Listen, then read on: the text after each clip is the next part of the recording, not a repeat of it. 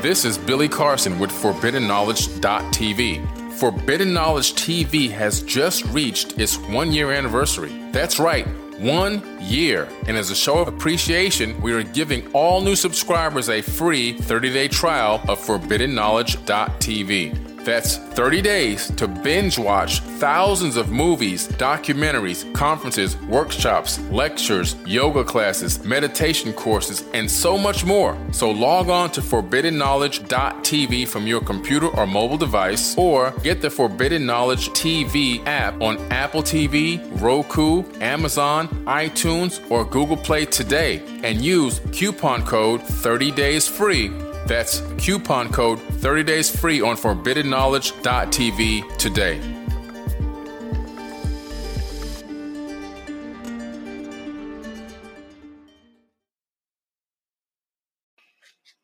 Hey guys, Billy Carson here, Forbidden Knowledge.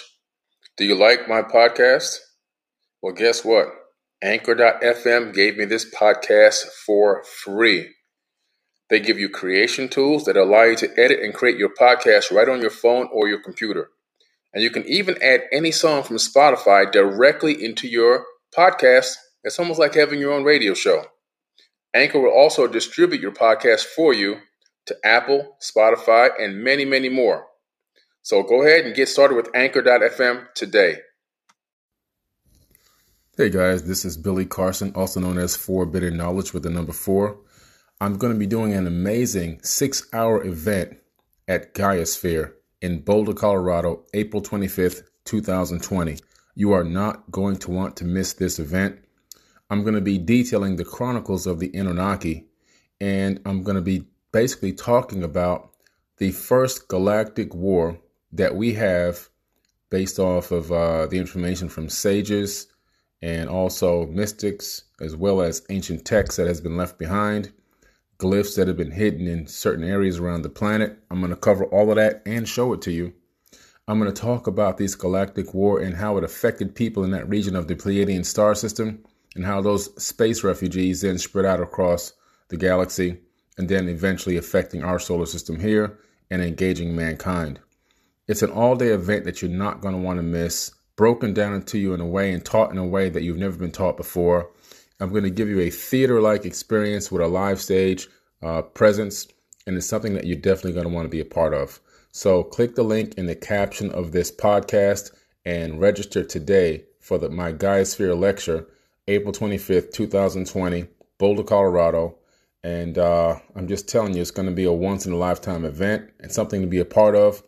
And a lot of this content is going to make its way into the actual box office movie as well. So you'll be a part of making history as we learn the true ancient history. All right.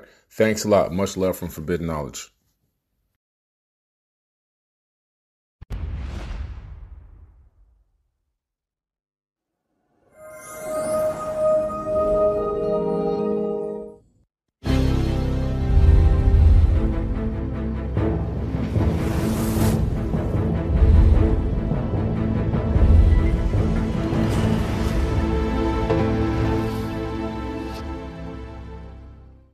Well, welcome to Beyond Belief with our very special guest, Billy Carson, a researcher, a blogger, social media manager, and one of the best, and also founder of the ForbiddenKnowledge.com. Billy, welcome to Beyond Belief. Hey, glad to be back. What's new with you? Oh, a lot of exciting things. The book that I wrote, Compendium of the Emerald Tablets, became a bestseller on Amazon. Good for you. Thank you. It's a really That's great accomplishment. That is exciting. Very excited about that. I'm working on a movie right now called Chronicles of the Anunnaki, which is going to be a box office level movie produced by Damon Dash at Dame Dash Studios. How did you get involved in all of this? I mean, because the subject matter that you handle isn't something that the everyday person wakes up and goes, hey, I want to go study that. You know, it really started back from 1977. We lived next to an airport in Miami, Florida called the Opelika Airport, very small private airport, and I saw planes going over my backyard all the time, but this one particular time I saw an object that went over that didn't look like an airplane. Even as a kid, I didn't know what a UFO or flying saucer was, but I knew what a fuselage and wings looked like. That you knew. Yeah, that I knew, and I didn't see that on this object. So I went to Rainbow Park Elementary the next day, went to the library, because this is the 70s, so he had to get the old encyclopedias. So I got all the Encyclopedia Britannicas on aerospace, and I literally started researching aerospace and technology from back then. Much later, what happened was I started saying, okay, I've been researching all this technology. It's got to, maybe linked to something from a long time ago. Sure. So I started digging into the ancient past and realizing that they were talking about technology in ancient text, and started putting two and two together and saying, wow, there could be evidence of a very highly technologically advanced ancient civilization on this planet. And digging into the ancient past you did, tell me a little bit about Thoth and the Emerald Tablets. Thoth is an ancient Atlantean priest king. This is what he was called back then. He was also the son of Enki, which was an Anunnaki. So the Anunnaki and the Atlanteans are really one and the same, I should say. Anunnaki came from another planet called Nibiru. Right, from another planet named Nibiru, and also other star systems as well, not just Nibiru. They came from multiple star systems, Interesting. Which is one of the things that I talk about in the book. But Thoth himself was basically the bringer of knowledge and wisdom to mankind. And he was ordered by his dad to go around the planet and kickstart civilization all over the planet. And after the Great Flood, he was told to bring back civilization to a high level, and where he was then told to take his crew with him and go out and start off in the land of Kim, which is ancient Egypt before it was called Egypt. Doesn't Thoth have that bird-like look to him? Yes. He looks like a bird, like he's got that bird beak, but he's really not a bird man. The bird is the symbol of the ibis beak. And the reason why they chose that symbolization for Thoth is because an ibis bird has to dig its beak deep into the mud to bring up sustenance. So the symbology is basically saying he's going into darkness to bring darkness to light. Well, let's take a look at Thoth. The trail of the occult begins in Egypt 5,000 years ago. Just before the rise of Egypt's great pharaohs, hieroglyphics or pictographs were invented. Egyptians used them to document their history and religion, and to practice complex systems of astronomy, astrology, and geometry. They believed their powerful knowledge came from the god Thoth. Thoth, or Tahuti, was the Egyptian god of magic. And more than just the god of magic, he was the god of writing, of astronomy, of mathematics and science. He invented language, invented writing. Only priests with special training were allowed access to Thoth's sacred knowledge. Imhotep, builder of the first pyramid, was one of the chosen. Thoth was considered to be the one who gave us writing and numbers and the arts of self-cultivation through works of consciousness. Some people thought he was a person who was then deified through his accomplishments. Other people feel that this has been a mythical entity from the beginning. Legends held that a book of magic written by Thoth contained the secrets of the gods. The Book of Thoth was actually considered to be in the astral plane. Not a physical thing, but something that you had to actually travel in consciousness to arrive at. And so this is probably one of those very old incidences of channeling where an individual would get into a special state of mind, contact the Thoth energy wherever it was to be found, and then be tutored by this multilingual, multi-code kind of consciousness. What kind of a creature was this? Well, he was really a very special being. He wasn't a Homo sapien like us because, according to the ancient tablets, we came along much, much later in the geological We may have timescale. been seeded by them, right? Yes. Well, I really think that they are like our cousins, and we look like them. I think that Homo sapien are the new kids on the block, and that these ancient beings, these beings of old, were here many, many millions of years ago and had developed technologies to extend their lifespans for many tens of thousands of years. What was Thoth's role? What was its purpose? Well, this is where we get the word thought from. So he was the bringer of knowledge and wisdom to mankind. All the different languages on the planet, he was ordered to teach all the different languages, to teach the civilizations how to develop different levels of technology. And also he was the master architect of the pyramid structures all over this entire planet. That was one of the key roles. As a matter of fact, in the Emerald Tablets, he says himself, he built the Great Pyramid. He said, I built the Great Pyramid. So he developed the Great Pyramid and that technology. And then after they rose the land of Kim back to a higher level of civilization, he told the people that came along with him, his crew members, to spread out all over the planet and duplicate exactly what they did there. Billy, did he have a lifespan? I mean, how long did he live? These beings are capable of living for tens of thousands of years. He talks about going into this place called the Halls of Amenti, which is underneath the Great Pyramid. That's where he put it. and that recently those rooms have been discovered down there, by the way. But anyway, he goes into these regeneration chambers where he takes an avatar body, then he puts into a regeneration chamber and leaves it in there for 100 years. While he walks amongst men in another avatar body. This is why he had so many different names and so many different looks over many eons, because he was utilizing these avatar bodies. But it's the same him. It's the same him. He transfers his consciousness from his avatar body to the next one that's regenerated, and he puts that depleted avatar body, either he gets rid of it or puts it back into a rejuvenation chamber and regenerates that one again. So they have done this for tens of thousands of years. Isn't that what we're trying to do now with cryogenics, and by downloading memory so you can put it into a different body and you live forever? Well, we've gone even a step further than cryogenics now. They've just developed the first DNA hard drive Microsoft has. So you can take 1 gram of DNA can store 433 petabytes of data. So they discovered that it can store digital bits of zeros and ones and information. So they've created a digital DNA hard drive, which was the biggest limitation on transferring consciousness. So now we have the capability of transferring consciousness into a storage capacity. And then with now the creation of the ability to create avatars from stem cells, right, we can literally take a skin cell from your body, put it under the right chemical conditions in a laboratory, create a clone of you up to whatever age specified, and then transfer your consciousness from your body, your mind, into that new avatar. Amazing. Now, the Emerald Tablets. Tell me the Emerald Tablets' role and what they are. Well, the Emerald Tablets were a writing that were authored directly by Thoth himself. In other words, he didn't have a scribe write these. He wrote them himself, which is kind of unique for back in those times. They would usually, a god or a king, they would have a scribe do all the writing. These he authored.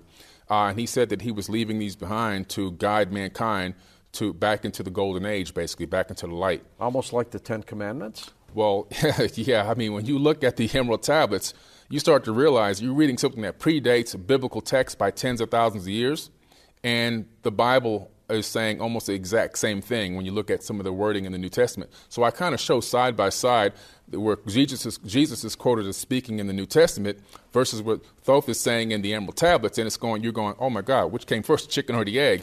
You're seeing that the words are matching up. But when you go and research further into the words of Jesus, which is really his name is Yeshua, you discover something in the Gospel of the Holy 12 where he left and went to Egypt to live. And I've actually been to the place he lived in Egypt, in Coptic Cairo. And then from there he went to Tibet and also to India, where he learned mystic arts and Reiki healing with his hands, teaching reincarnation the whole way back. So he was a student of the mystery schools. Could Moses have been given the Emerald Tablets as opposed to the so-called Ten Commandments? Moses got his information from something called the 42 Laws of Ma'at, which is something that's out of the Egyptian Book of the Dead, or the Book of Going Forth by Day. And there's actually 42 commandments, out of which they took 10 and they made it into the modern-day Bible. Where are the Emerald Tablets today, Billy? I really believe that the Emerald Tablets, the original version, are underneath the Vatican archives in that 5-acre, hidden away, down way beneath that 5-acre archive they have, or 5-mile archive they have underneath the Vatican. Interesting. Who would have translated them? Oh, lots of people have translated them over many years. Have St. Thomas Aquinas, the Queen of Sheba, Sir Isaac Newton translated the Emerald Tablet of Hermes, which is actually on display at the Cambridge Library. Wow. Many famous people, Michael Doriel, Roger Bacon. So lots of very well-known scholars have come in contact with this information and deciphered it over many years. Edgar Cayce has talked about in his day the Hall of Records, and he said they were located in 3 places throughout this planet. Did Thoth have Hall of Records too? Yes, he did. As a matter of fact, he claims to have had a Hall of Records that were hidden, one underneath the Great Sphinx and one inside of the Great Pyramid itself. And I think that they've found both. In my personal opinion, when you look at a lot of the research that has come out over the last few years, they found this chamber. They were doing a cosmic scan of the Great Pyramid, something called a muon scan. Muon scan? Yeah, muon. And during this muon scan, using cosmic rays, they found this hidden chamber above the Grand Gallery in the Great Pyramid, this massive open area, which might be one of the locations of one of these Hall of Records. What could be in there? Oh, wow. A lot of secreted texts from the ancient mystery schools, the true knowledge and wisdom that was meant to be passed on to mankind in our current era, which unfortunately a lot of the stuff that has been found, I think, has been swept away and hidden by some of the elites, but I really do believe that there could be information of high advanced technology, zero-point energy devices, esoteric wisdom and knowledge. Flying machines, everything? Well, he talks about the fact that he has a flying machine or a spaceship hidden underneath the paw of the Sphinx. And recent scans discovered that there's a huge, massive object there. There's something down there. Yeah, there's something down there. And unfortunately, there's also massive tunnels down there, too.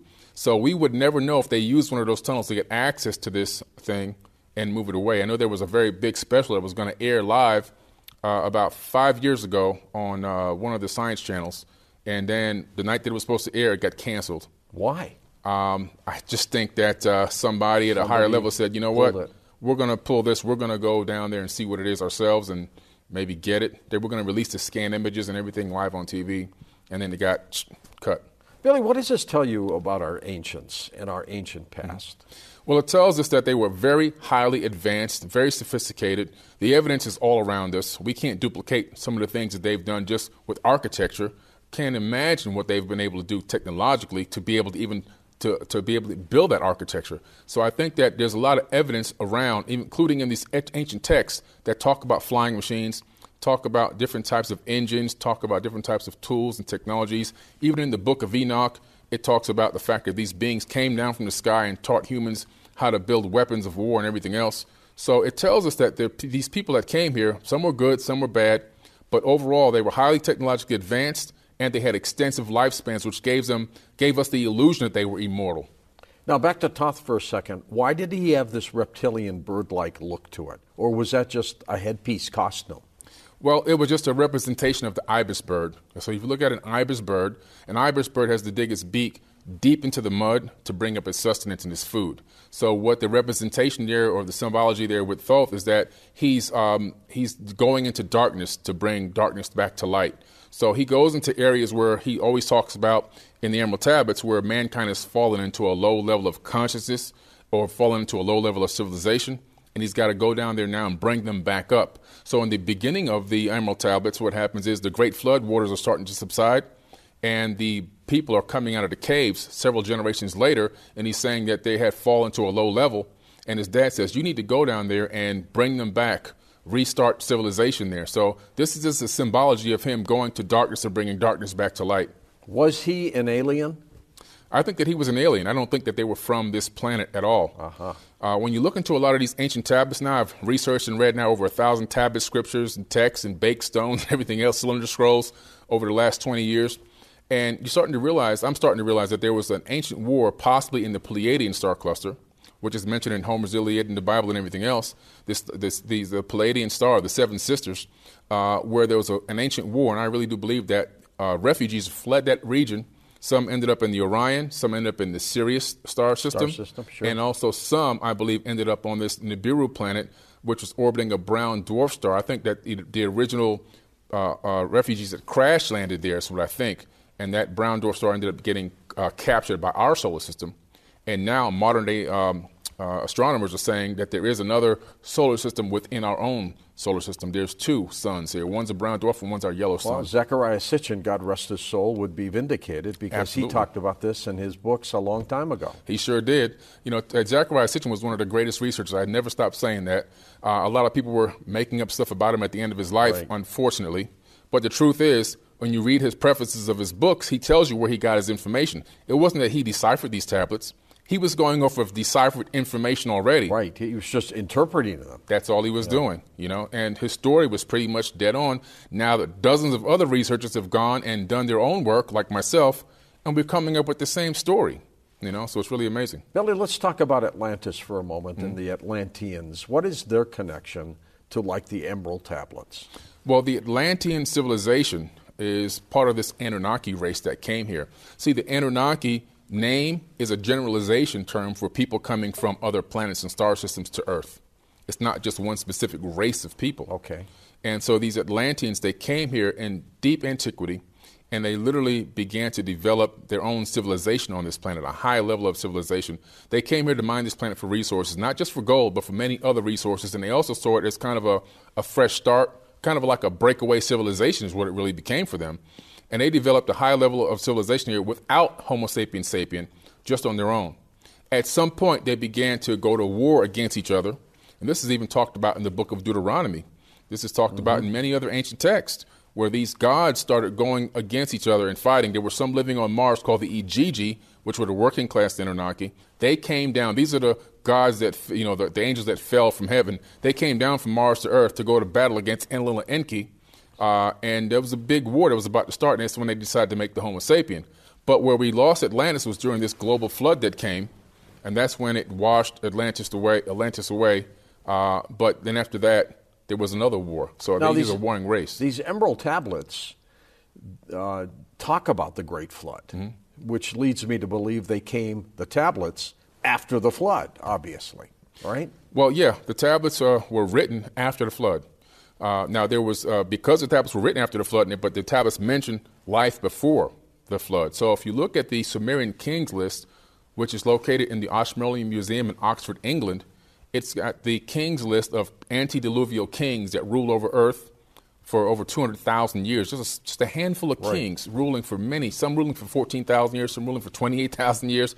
These people had extensive lifespans. And this is one of the main displays at the Ashmolean Museum. So pre-flood, there were people here that were not human beings that were ruling over this planet in different cities on this Earth, and it's well documented and baked into clay. And hence the flood, to get rid of them?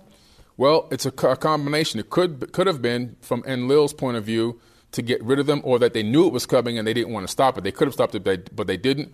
Or some of the interpretations state that they caused the flood on purpose to get a fresh start on this planet and wipe away the people and everything else and all the technology and start all over again. So that interpretation is kind of up in the air, whether it was something that was geological that could have been prevented but wasn't, or whether it was done by an actual an act that was like, we want to make this happen right now, and it was done. What do you think caused the flood, Billy? I really think that the flood was probably caused by a comet that was coming by, and I thought they saw an opportunity to take this comet and crash it into the planet.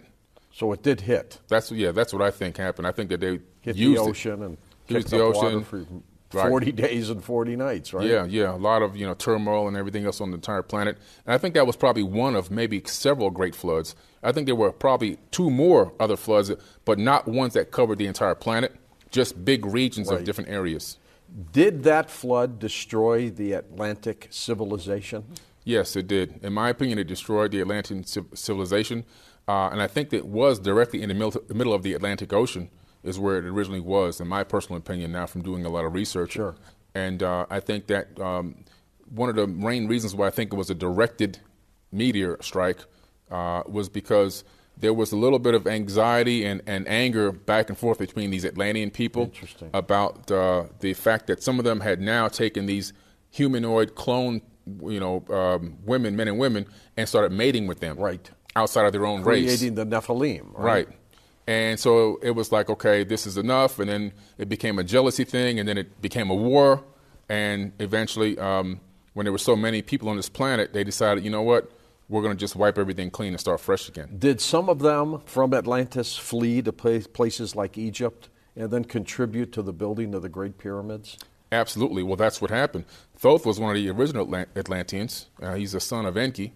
And after they fled, after the Great Flood, they fled to a safe location, not on this planet, because he talks about in the Emerald Tablets in the opening verses that his dad tells him to get in this great ship and take the crew with you and go back to the Earth. Out. So they actually take off into the sky until they say they saw the planet disappear.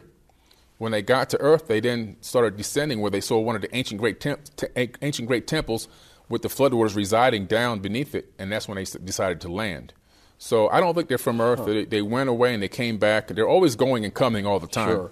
Sure. But these are some really advanced people. And when they opened the ship, the doors to the ship, the people at that time now were like barbaric, and they wanted to attack them. And Thoth raises his staff, and he says he sent out a ray of vibration, stopping them still as stone in the mountain. So he had some kind of advanced weaponry that froze these people but didn't kill them. And I kind of compare that in the book to something we have called the active denial system in the military now, where they have the same beam weapon that could stop a crowd from attacking without injuring anybody. Absolutely. So it renders them down to their knees. Exactly.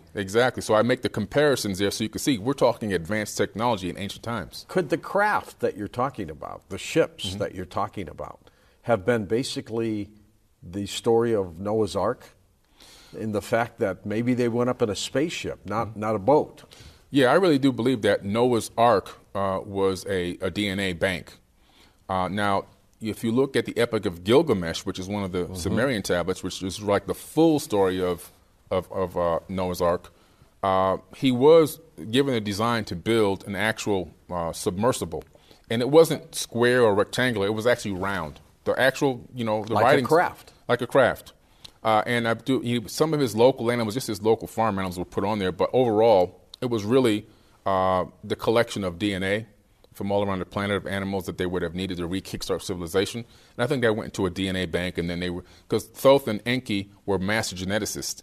And so I think it was very easy for them to bring back these animals. So in one part of the Sumerian tablets, they talk about fashioning a lamb, because lambs hadn't been here yet. So these people were very advanced genetically and were able to make all these animals. There was a point where I would say we've lost all this past information, but researchers like you have obviously found it. It's here. You just have to read so many different things and research so much information to paint the big picture. You can't just go, I'm going to read this one book and I'll learn about the ancient past. It's not going to happen that way. No. You've got to go through thousands of texts and scriptures and books and writings and perspectives and information, and you have to research modern technology, because you can't envision what they're trying to say if you don't compare it to something in the modern times. And we have a lot of modern technology right now that will really give you an idea of what they were talking about in the ancient past. Are they still here, Billy? I really do believe they are. In the Emerald Tablets, Thoth talks about the fact that they walk amongst men, but unlike men. So they use these avatar bodies that they clone and create, and they put their consciousness into them. They call it transfer my ego into this, sleeve, basically. Do they know what they are? They know what they are. They do. Mm-hmm. Yeah, I think they've long shed their original avatar bodies that they were probably born with, and they've now just been jumping from body to body. I don't think that they jump from bodies that are not theirs. It appears that they have the capability of making their own sleeves, and they transfer into those bodies. Since this has been going on since the beginning of time, I would think, are they doing this on other planets too? Oh, I really do believe so. One of the biggest things that I've researched are space anomalies, and I've made the news on that many times. Sure. Researching information from the NASA and the European Space Agency, the Russian Space Agency, the Indian Space Agency, and looking into all of their space data from the probes that have been sent out, all the rovers that have been sent out. And we've now, the United Family of Anomaly Hunters, we've cataloged thousands and thousands of images, over 58,000 anomalies in our solar system alone. And a lot of these things look like things just, on Earth. On Venus, I discovered through the USGS.gov a radar image of a city there. And this city actually looks like it's got a temple on it with a cross. My gosh. So I think that they've duplicated this thing over and over again, masquerading as gods as they go, and utilizing people as cattle to do a lot of the work for them. I got a call a couple of weeks ago from a former NASA employee who is well known, but I'm not going to mention his name yet. And he's in bad health, very bad health. Oh, wow. And he said, George, I want to put together a bunch of documents and send them to you. Give me your address. And I said, what's in these documents? And he said, you got to see them first. But they're coming from within NASA. I can't wait to get these things. Oh, yeah. Who knows what they are? Oh, yeah. It's probably going to be a lot of anomalies that weren't obfuscated. There's a lot of stuff that's popping up that's coming out now, and the government's kind of really giving us a drop-by-drop disclosure and letting people kind of get the information. They're not really outwardly denying aliens and UFOs anymore. So they're kind of just letting us be the researchers to look it up and bring it to the general population as like we're a form of the disclosure as well. Our Gaia series called Ancient Civilizations explores the mysteries of the Great Pyramids as well. There is an ancient code to be found within the Great Pyramid. It's within the geometry, not just of the pyramid itself, but its relationship to the other two main pyramids of the Giza Plateau. Having studied this for a number of years, it seems to be related very much to do with the idea of the music of the spheres, the idea that there is some kind of connection between the primal tones of the universe itself and their relationship to the creation of form and structure in the physical world, and that to somehow attune and enhance this connection, that certain proportions have to be constructed into the design of the pyramid and also the geometry of the landscape itself. And these seem to reflect the musical intervals. Billy, the technology and the architecture of the pyramids are absolutely astounding. Yes. How did they do this? Well, Thoth is the master architect of this whole thing. He really laid out... everything. He did everything. He laid this out. What he did with the Great Pyramid was he took some type of advanced computer program and said, okay, here's all the data that we've collected on Earth, the dimension of the planet, the size of the planet, the distance of the planet from Earth to the moon, and so forth and everything else. Where they built them? And he matters built too. the Great Pyramid directly at the center of the land mass on Earth. Not the center of the Earth, but the center of the land mass. So think about that for a minute. In order to find out the center of land mass, you have to have a scan of the entire planet. Yes, and you can only do that with technology. And above. Above. You got to be in space. And you can't use a regular satellite that just goes around the equator. It has to be a satellite that goes on the North Pole. So it's a North Pole orbit. So this is a very new orbit that we ourselves just discovered on how to do in the last couple decades. So now this type of an orbit of the planet, as the planet's rotating on its axis, it's just going around this way and taking an image as it rotates. And then the images are stitched together. And that's how you get a complete global scan. So you can't do it on the equator. You have to do it that way. So this is an amazing piece of technology, or evidence of amazing technology in the ancient past. Then the other thing is the fact that the location of the Grand Gallery are the same digits of the speed of light in meters by longitude. Now, how can you get this? Okay, well, you go, well, meters were just recently discovered. Well, actually not. If you look into the Proto-Sumerian text and you discover that they had meters all the way back then, thousands of years ago.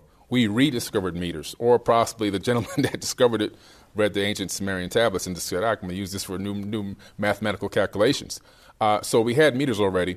The other thing is if you take the size of the pyramid blocks and multiply them by 10 squared, a lot of them, you start to come up with all these weird calculations. Sure. You can actually discover the distance of the Earth to the moon, the distance of the Earth to the sun. You can calculate the tropical year, the sidereal year. You can actually calculate the speed of the sun around the galactic equator. All this is built into the Great Pyramid. And then what's amazing, if you look at the pyramid Giza from above, look at all the temples and the locations of them, you can actually then draw a grid map. And that grid map will give you the location of every planet in our inner solar system and the astronomical unit distance from the sun down to the inches. And compared to a NASA interplanetary map, it almost overlays and almost matches perfectly. The mathematics must have been unbelievable. Unbelievable mathematics. And this is all encoded into Giza and the Great Pyramid. The Great Pyramid is also a 1 by 432 scale of the Earth. I mean, this is all, and it resonates at 432 hertz. I mean, these all aren't tied accidents. together. It's all tied together. Interesting. What and who are the Dark Brothers? The Dark Brothers are talked about in the Emerald Tablets by Thoth, and he basically says that two things about them. One, these are civilizations that have risen and fallen. They're the cause of the fall of civilizations all over the universe. And that it's a yin and a yang. You can't have good without evil, and you can't have evil without good. But no matter where he's gone throughout the entire universe, he's actually gone and watched civilizations rise and fall. And these Dark Brothers are always the reason for the fall of civilizations. And it becomes this ego that takes over mankind, or these different species of man all over the universe. Apparently, hominids are pretty standard everywhere you go. And it's this evil mentality, this egotistical mentality, this power control mentality that takes over a person and then starts to drive a civilization back down into the Dark Ages again. And it has to do with them understanding how to get to a high level of civilization consciously and technologically, but then taking it and using that force for dark good. intentions. Bad. So you have the dark and you have the good. So it's almost like Star Wars. It makes you wonder where George Lucas got his information from. Good because point. You have the dark forces and you have the light force, and so you have the Jedi, and then you have the Empire or whatever. So it's really the force. Yeah, the force. And they take these dark forces and they use them to turn people against each other. Kind of like what you see right now, just going on our planet. We've got all the people fighting against each other, with a very small amount of people controlling everything from behind the scenes. And they're controlling both sides, so they got us like puppets. and they got us fighting each other, so we can't find out that we're supposed to be really fighting them. And so that's what it's talking about. Were these human beings, Billy, or what were they? These were beings like him. Atlanteans are these beings that have the capability of living for many eons, and they plant themselves in different civilizations, and they literally thrive off of causing turmoil, angst, anxiety, starvation, poverty, murder, and everything else. Why they do this, it doesn't really specifically say, but this is the reason for the cycle of the yugas, where civilizations rise and fall. Like right now, we're in something called the Tetra Yuga, which is like the Silver Age, and we're headed back towards the Golden Age again. Is that a good or bad thing? That's a great thing, because that's where lifespans are extended. That's where technology is really super advanced. That's where we become an intergalactic civilization. And these these yuga cycles last for hundreds of thousands of years. The bad thing about it is, for whatever reason, it then goes down again. We go back into like a Bronze Age, where these dark brothers or these dark forces start to take over mankind again, and we start to sink and go back consciously into a low level. Wars start up, greed starts up, power struggle starts up again, and the next thing you know, we fall into a low level of civilization. And this cycle has happened at least 4 times just on this planet. So we're talking about 4 or 5 million years of rising and falling. And according to the Mayans, we're heading into the 5th age again. So now we're heading back into another golden age. And the biggest thing that I want to learn from these tablets, the reason why I wrote this book, is because I don't think it's nowhere written that says we have to stay in this cycle. There's nowhere written that says we have to rise and fall. When can we break this time loop? Can we break it? Can we finally, for once, stay at a higher level and maintain that level? That would be nice. That would be fantastic. What is the ancient Smith effect? What is that? Well, this is one of the things that has to do with the Dark Brothers and how they subconsciously get into your psyche. So they control the media, they control the news, they control what you eat, what you think, what you see, and everything else. Are they the deep state that we hear so much about? The deep state, they're the deep state. They're all these hidden figures behind the scenes pulling all the strings that nobody ever can really see who they are, but they're there. There's 100 families running this entire planet, but there's still a handful of them that are at the top of that mini pyramid that are really making all the final decisions. And so that's really what it's all about. So the Agent Smith effect is when, like, if you're talking to somebody, like a friend or a family member, about what you saw on TV, and it's like a sitcom or a TV show, everybody's having a great conversation about it. But as soon as you stop and talk about, is 9/11 a conspiracy, or what they're putting in our food is poison, all of a sudden that person will then change. Their countenance will change. Sure. Their attitude will change, and they'll almost become like a prison guard to stop you from talking about those topics and try to skew you back into what the more comfortable topics were, which was gossiping and so forth and so on. So it's like this thing jumps into them. It's like this matrix programming takes over their body, and that's part of the dark forces that happen. And it's called the Agent Smith effect, kind of after the Matrix movies, where Agent Smith would pop into the bodies of other people to fight against Neo. You've got to have a PhD in ancient technology. My God, how do you know all this stuff? I've been researching this for so many years now, since 1977 until this current day, researching aerospace and technology and combining with the knowledge of ancient wisdom and ancient texts and trying to put the two together, trying to look for a unified physics, kind of like Nassim Haramein. I study a lot of his work and seeing how the quantum mechanics and quantum physics really does interact with spirituality. You can't have one without the other. If you try to only go the spiritual way and not incorporate the science behind it, you don't really get the big picture, and vice versa. So I really tried to put, pieces of the puzzles together and try to paint a picture not only for myself but for everybody else. Billy, what are cymatic frequencies? Well, these are the hidden frequencies behind the ether of space-time that literally jingle matter into existence. And so I even talk about in the book that Thoth is talking about using cymatics and lights and photonic light to create matter. So he would actually literally utilize photons and cymatic frequencies, which are jiggling strings in the ether of space-time. It's called string theory. But he had the ability to access that, and utilizing vocalizations and cymatic frequencies, combining the two together to create solid bricks and matter and everything else. So some of these structures weren't built by going and getting quarrying bricks and blocks. Some of these structures were literally manifested.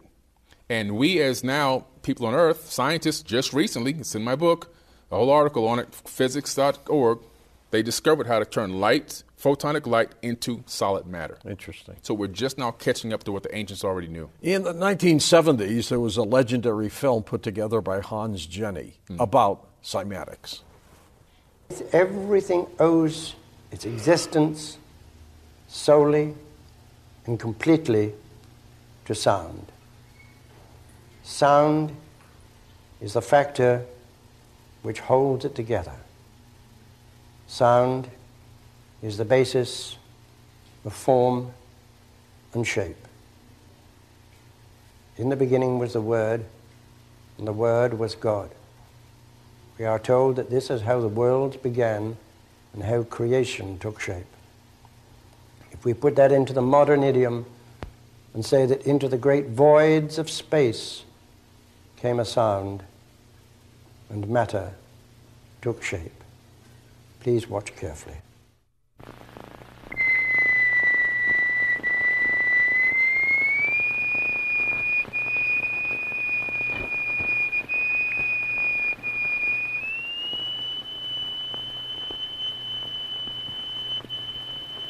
We can also use different shapes of plate. Here we have a triangular plate with a crystal attached to its underside and produce a sonorous figure. We change to a higher note and see a rather more complicated figure.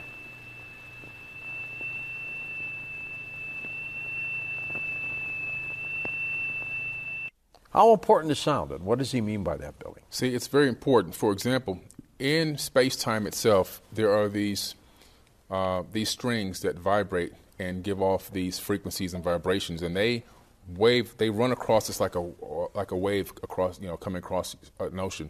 So, for example, if you look at a cheetah and it's got these spots on its back, well, the genetic makeup of a cheetah vibrates at a specific frequency that's in a match for that pattern that's being emanated directly from space-time through something called the flower of life in the vesica piscis, and that's where these sound frequencies are emanating from. We can't hear them with our human ears, but they're there. And so when that splashes across the genetic makeup of a cheetah, that gives it the pattern that's on its back. And this is the same thing for every living thing on this entire planet. Whatever your attuned frequency vibration, your subatomic frequency vibration is a match for from the emanating frequencies or the cymatics coming out of space-time, that will create your shape, your form, your figure, and also even your perspective on reality as well. And all really solid matter is these vibrating waves that interact with electromagnetic frequencies, and then consciousness comes in and collapses it into something we consider to be called digital or solid matter. If a person understands this in their day-to-day life, what can they do? If you understand How can it change this, your life? Yeah, it can change your life once you really understand that the biggest thing about this is solidity is an illusion, separation is an illusion, and when you understand that, it means that we're all one. In other words, I'm sitting here talking to you, but I'm really talking to myself. And when you begin to understand that we're all one, the ancients have a term, in lakek alakin, I am another you. And what it means is I'm going to have a lot more respect for you as a human being, as a person, as an animal, as an entity on this planet or anywhere in the universe. I'm going to treat you like I would treat myself because you are me. There's only one real consciousness that exists, and we are just the consciousness separated into trillions and trillions of entities so that it can experience itself subjectively from different perspectives. In other words, it wants to see what it's like to be human. It wants to see what it's like to be a blade of grass or even a rock. And that's what we're here for. We're on a data collection mission, sending information back to the source. What does this tell you about the complexity of life, Billy, in that not a lot of people probably are aware of what we're talking about today. They will be after they watch this program. Right. But what does that tell you about life itself? Oh, it's a lot more complex. I think that we've gotten complacent and we've taken a lot for granted. The fact that even that human beings are creators ourselves, we have the divine energy inside of us, and we ourselves are also creators. We even take that for granted. The fact that everything that's here, even including the TV that people are watching us on right now, is all started off as a thought and then became reality in the third dimension. It's manifested from a thought. I think we've taken all of this for granted, and we've gone through like robots through our day, wake up, go to sleep, get married, have kids, go to work, retire and die. But it's a lot more to it. I think when you really understand how complex and how incredible it really is, it'll take you on your mind into other dimensions and other places, other tangents, and really start to really appreciate everything that's here on another level. I really want to appreciate now. Now, I used to say every second. Then I used to say every microsecond. Now I want to enjoy every Planck unit. That's the smallest measurement of time. I want to enjoy every single tiny bit that I can enjoy in this dimension now. Do we as human beings manifest everything that happens to us? We literally do. See, the way that manifestation works, and when I tell people that they are God, Some people will get offended by that, but they don't realize what I'm saying is you have the power of the Creator, as above, so below. The power of creation is already inside of you, and we do it every single day. Sure. So in a real world, example would be if I wanted to create, for example, a cell phone. So I would think about the cell phone in my mind. So that's a consciousness platform. Mm-hmm. And that platform now, I'm thinking about the shape, size, texture, what it can do, all the functionality, and I go, okay, I want to manifest this. Now I take that information and I give it over to a CAD designer who brings it into a two-dimensional format, which is all based off of lines. And then they build it. And then it goes to an engineer, which brings it into a third-dimensional platform in reality. So the thought then goes from thought platform, two-dimensional, then to three-dimensional reality where I can physically pick it up, touch it, and maneuver it through the third dimension. So we manifest everything in the third dimension that way, starts off as a thought. We literally create things. Just like the universe creates, we are also co-creators in our reality as well. How often are we as human beings tapping into this, whatever it is, the matrix, let's call it, and not even know that we're doing it? It's nonstop. Scientists discovered that human DNA can upload and download digital bits of information, that it sends and receives information wirelessly like a Wi-Fi signal, and that we interact with each other wirelessly on a consistent basis.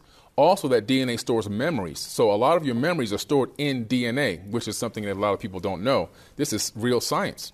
So if we're sending and receiving wireless information and signals directly from this DNA 24 hours a day, 7 days a week, you might get an idea that pops into your mind about the invention or an idea.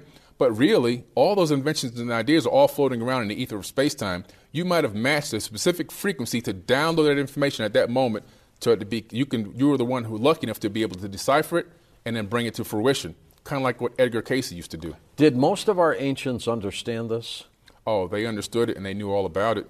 And there were mystery schools set up for just the elite of the elites or hand-picked people that they felt had some specific talents to be able to really analyze and understand it and utilize it in the right way for good. And that's originally what the mystery schools were all about. Eventually, when these deified gods left, then it started getting twisted and turned into darkness. Interesting take on all this. Yeah. Did science ever catch up with what they did a long time ago?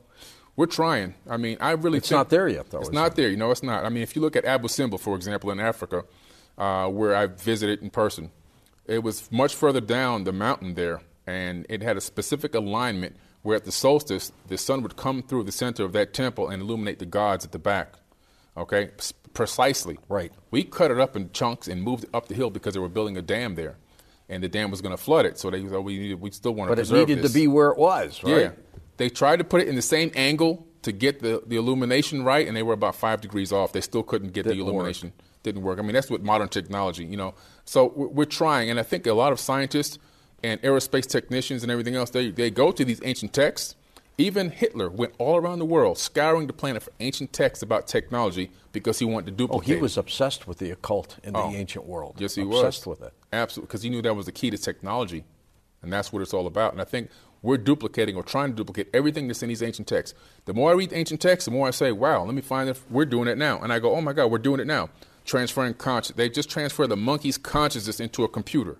I mean, the 2045 project by Ray Kurzweil in Russia, 2045.com, they're working on transferring human consciousness now into an actual biological avatar by 2045.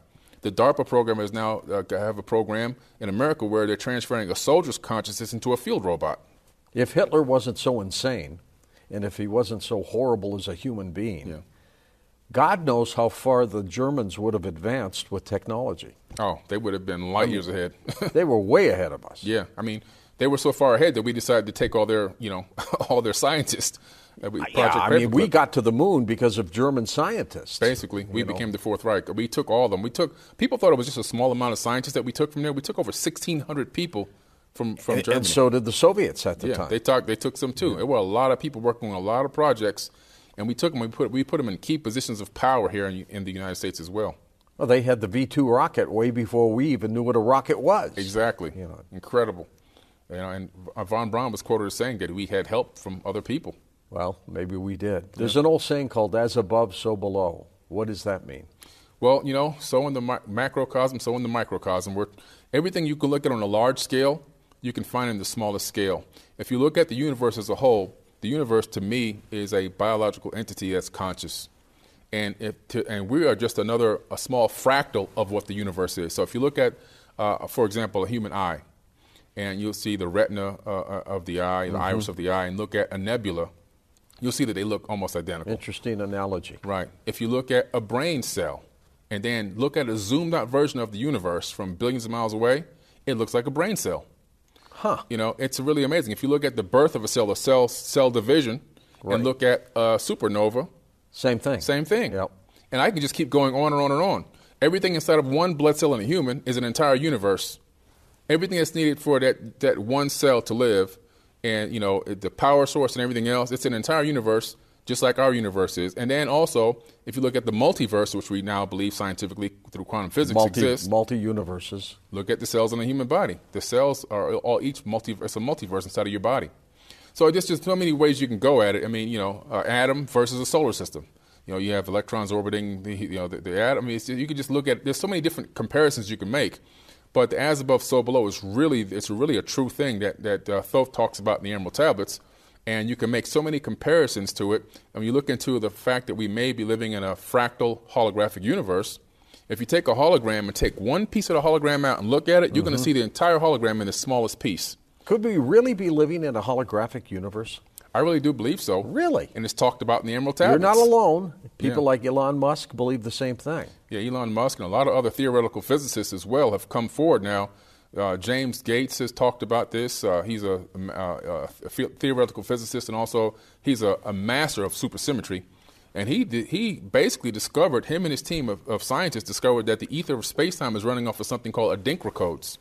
And these Adinkra codes, which were talked about, ironically, by the Dogon tribe for many thousands of years, are the same exact codes that we now use in our web browsers and search engines.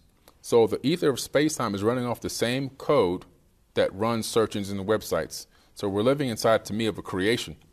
And when you begin to look at the fact of fractals through something called the Mandelbrot set, you discover that everything is literally just a small piece of the whole. So, like I was saying, if you take out a piece of a hologram and look at it, you can see the entire hologram in the smallest piece. Right. You only lose resolution. And it almost seems as if our reality is happening as we need it. Like in a video game, the next frame of graphics appears when you get there or when you need it to show up. So right now, we can't see our homes, our houses, wherever we're from. So they don't exist as solid objects right now. They exist as electromagnetic waves. Until we physically see them, then they collapse back into a solid structure again. Does this mean that we're not real? No, it means that we're real because consciousness is real. But what it means is the third dimension is an illusion. Consciousness is being broadcast in from another realm.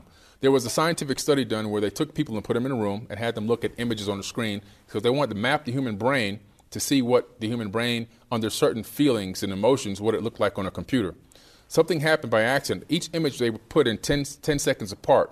And what happened was they were showing images of serene ocean views and roses, and then they would show somebody getting killed or murdered, all these different emotions, a baby. So what happened is now the computer started picking up something 7 seconds in advance. Up to 7 seconds in advance, the human brain was sending to the computer what was going to happen on the next image. And they were going, wait a minute. Ahead of time. We're not in real time. So we're living, our brains have these crystals inside of them, magnetite crystals, and we're receiving a signal, and we're decoding that signal into what we can consider reality. Well, you know, Billy, my radio show, Coast to Coast, we're on a delay, which means what I've said hasn't happened yet to the people who are listening. Right. Is that almost like the same thing? Very, very similar. Even the fact that we're sitting here and I'm looking at you, you're looking at me this close together, you're not seeing me in real time. Because why? The photons got to bounce off of me, hit your retina, go to the back of the brain, get decoded, and give you an illusion of what's going on outside. It might be nanoseconds, but it's still not real time. Still not real time. You're seeing me as I was, not as I am. You know, so we're living in a universe that's basically a conscious stream is being sent in. These avatar bodies are encapsulating part of that consciousness and decoding it and giving us this broadcasted hologram of what's going on out here, and we're maneuvering through the third dimension that way. So we've been talking about the holographic universe. Gaia's show called Mystery Teachings jumps into this too. Could we be living inside a hologram? What really is a hologram anyhow? Let's explore both the physics and metaphysics of holographic being and what that means for us. First of all, what is a hologram? We've all seen that shiny image of a dove on the back of a Visa credit card, or the hologram trading cards of our favorite superheroes when we were kids. These are two-dimensional films that have three-dimensional information encoded in them. And when light shines on them in the right way, we can see the image as if it is three-dimensional. The word itself gives us insight into what a hologram is. It comes from the ancient Greek words holos and gramma. Holos means whole, while gramma means that which is drawn or written, as in a picture, a drawing, an alphabetical letter, or a piece of writing that contains a message. Thus, a hologram is an image or a message that depicts the whole. Now, there are two main defining features of a hologram. First, every part contains the same pattern or information as the whole. If we break off a piece of a holographic plate and then shine light onto just that fragment, it will still contain the whole image. In this regard, it is fractal-like or recursive, meaning it doesn't matter how small of a scale we go to, it will still contain the whole pattern within each piece. A large amount of information is contained in a hologram. The second defining feature is that a hologram is a projection from a lower dimensional encoding of information about a higher dimensional reality. An easy way to think about this is what happens when we go to the movie theater. The movie we see on the screen is a projection from light shining through the film in the movie reel. That film is imprinted with images and information from the studio recordings of real people acting out their parts. The real people are three-dimensional in this case, but the film is two-dimensional. And we watch that movie being projected onto a two-dimensional screen as well. So this example is not holographic, but it gives us an idea of what is meant by a projection, from a lower dimensional encoding of information about a higher dimensional reality. All right, Billy, so interpret what Teresa Buller just said. Well, what she's saying is, it was really what a lot of us now are really starting to come to realize, is the fact that this entire third dimension is a projection, most likely from possibly what I consider to be a dodecahedron structure outside of the universe, outside of the framework of our universe. Created by who? The divine creator?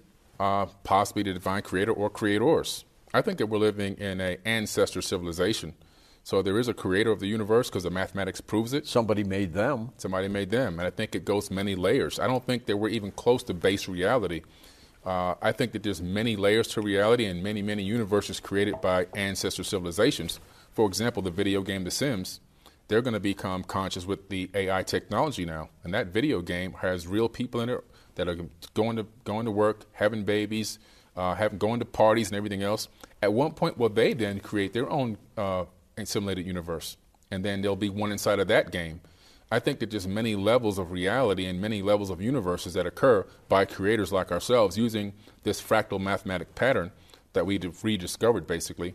And it basically says that, we're living in a universe that is created. However, we are like a simulation. In other words, if I took all the empty space out of all the atoms out of 7.5 billion people that are on this planet, I can fit every single person into one sugar cube. I mean, this is all an illusion. We're not even really here. What does this do to modern religion? I think it destroys modern religion. I think that it enhances spirituality and lets you know that you have to have a divine connection with the source, with the God energy, whether God, you want to call it the universe, whatever you want to call it, you can have a direct connection with that divinity. You don't need to go through these, in my opinion, through this religious system, which is more towards control and the monetary system. So I think that the knowledge of what we're talking about, what we're trying to explain to people here, will free people mentally and allow them to connect to their true source and also to take a journey to inner space and realize that these are the temples they need to be visiting and that the true power of divinity is within them already and they can have a lot more control over their life than they really thought. They've been relinquishing their control and begging and hoping for things to change and happen when they can realize that a lot of the power and control and energy is already inside of them and they've been endowed with it to allow themselves to control their reality tunnel a lot better. What do you think the message that Thoth wanted to convey to us? The biggest message is the fact that mankind has the capability of not only reaching the level that he's on, but even exceeding that level, according to him. And that we can do it? That we can do it, that it's already within us to do it. And we have the capability to rise up above the darkness that we're in and get to a high level of not only consciousness, but civilization, and live in a pattern of love, of unconditional love and light towards one another, and that we'll become a spacefaring race, and we'll be able to travel to other worlds, not only in this galaxy, but even in other galaxies. Where does your research take you next, Billy? It takes me right now into, I really want to delve a lot deeper into the sciences behind spirituality. I really want to learn a lot more about the unified physics aspect. I'm working on a movie right now called Chronicles of the Anunnaki, which is going to be based off of ancient texts and tablets and bringing the real Star Wars to light, going from galactic wars all the way to the current day that we're in over many episodes or many series. So I'm really excited about that. And I'm looking forward to speaking with Eric Von Daniken in 2020 in Blackpool, UK. Is there a Nobel Prize in Science for you somewhere? I hope so. That would be nice, just to be, I would not, maybe not a Nobel Prize, but just to be recognized. I'm doing a lot of work, a lot of countless hours, a lot of, 3-hour nights of sleep and traveling all around the world on my own dime to try to really bring the truth to humanity as to what I'm discovering and what I believe is going on out there, and letting them make their own decision by providing them with enough research material to say, okay, I can check into what he's saying, and this is what I'm thinking. And a lot of it's matching up with what I've said. Are you looking at anything, Billy, that could be destructive to humankind? Is there anything out there that you see that scares the living daylights out of you that you haven't told us yet? Well, the biggest thing that worries me right now is AI, artificial intelligence. Yeah. I think in the wrong hands, it could become detrimental to the human race. Even the Anunnaki themselves had realized this. By making a very limited amount of these androids that they had created in these ancient tablets, they had androids. Even Gilgamesh went on a journey with an android. But they had a very limited amount, and when they came down to talking about making a slave race, they decided to go with a genetic hominid instead of an AI technology, because they can have more control over a biological entity than they can AI, because AI will become smart enough to replicate itself, realize we don't need humans or biological entities, and then take over. So my biggest fear is the fact we do have the global net. Skynet really is active, and once AI taps into Skynet, and if these entities or these robots become conscious enough, they may want to eliminate human beings. Are you hopeful for the future of mankind? I'm very hopeful for the future. I really am. I really do believe that we're going to rise above all this. These are our lessons as we're trying to learn how to walk, and we're stumbling a little bit, but we will learn how to walk, and we will learn how to run, and we will become a much more conscious civilization. We're already headed in that direction now, and it's just a matter of time before we get back to the golden age. We're now like the pioneers trying to help mankind get there. Billy, thanks for being on Beyond Belief. Thank you. It's good to be back again. Thank you so much. It is amazing, the teachings of the ancients, and if we could just apply it to the way we live today, think of the kind of planet we could create. I'm George Noory, and thanks for watching Beyond Belief. This is Billy Carson with ForbiddenKnowledge.tv. Forbidden Knowledge TV has just reached its 1-year anniversary. That's right, 1 year. And as a show of appreciation, we are giving all new subscribers a free 30-day trial of ForbiddenKnowledge.tv. That's 30 days to binge watch thousands of movies, documentaries, conferences, workshops, lectures, yoga classes, meditation courses, and so much more. So log on to ForbiddenKnowledge.tv from your computer or mobile device, or get the Forbidden Knowledge TV app on Apple TV, Roku, Amazon, iTunes, or Google Play today, and use coupon code 30daysfree. That's coupon code 30daysfree on ForbiddenKnowledge.tv today.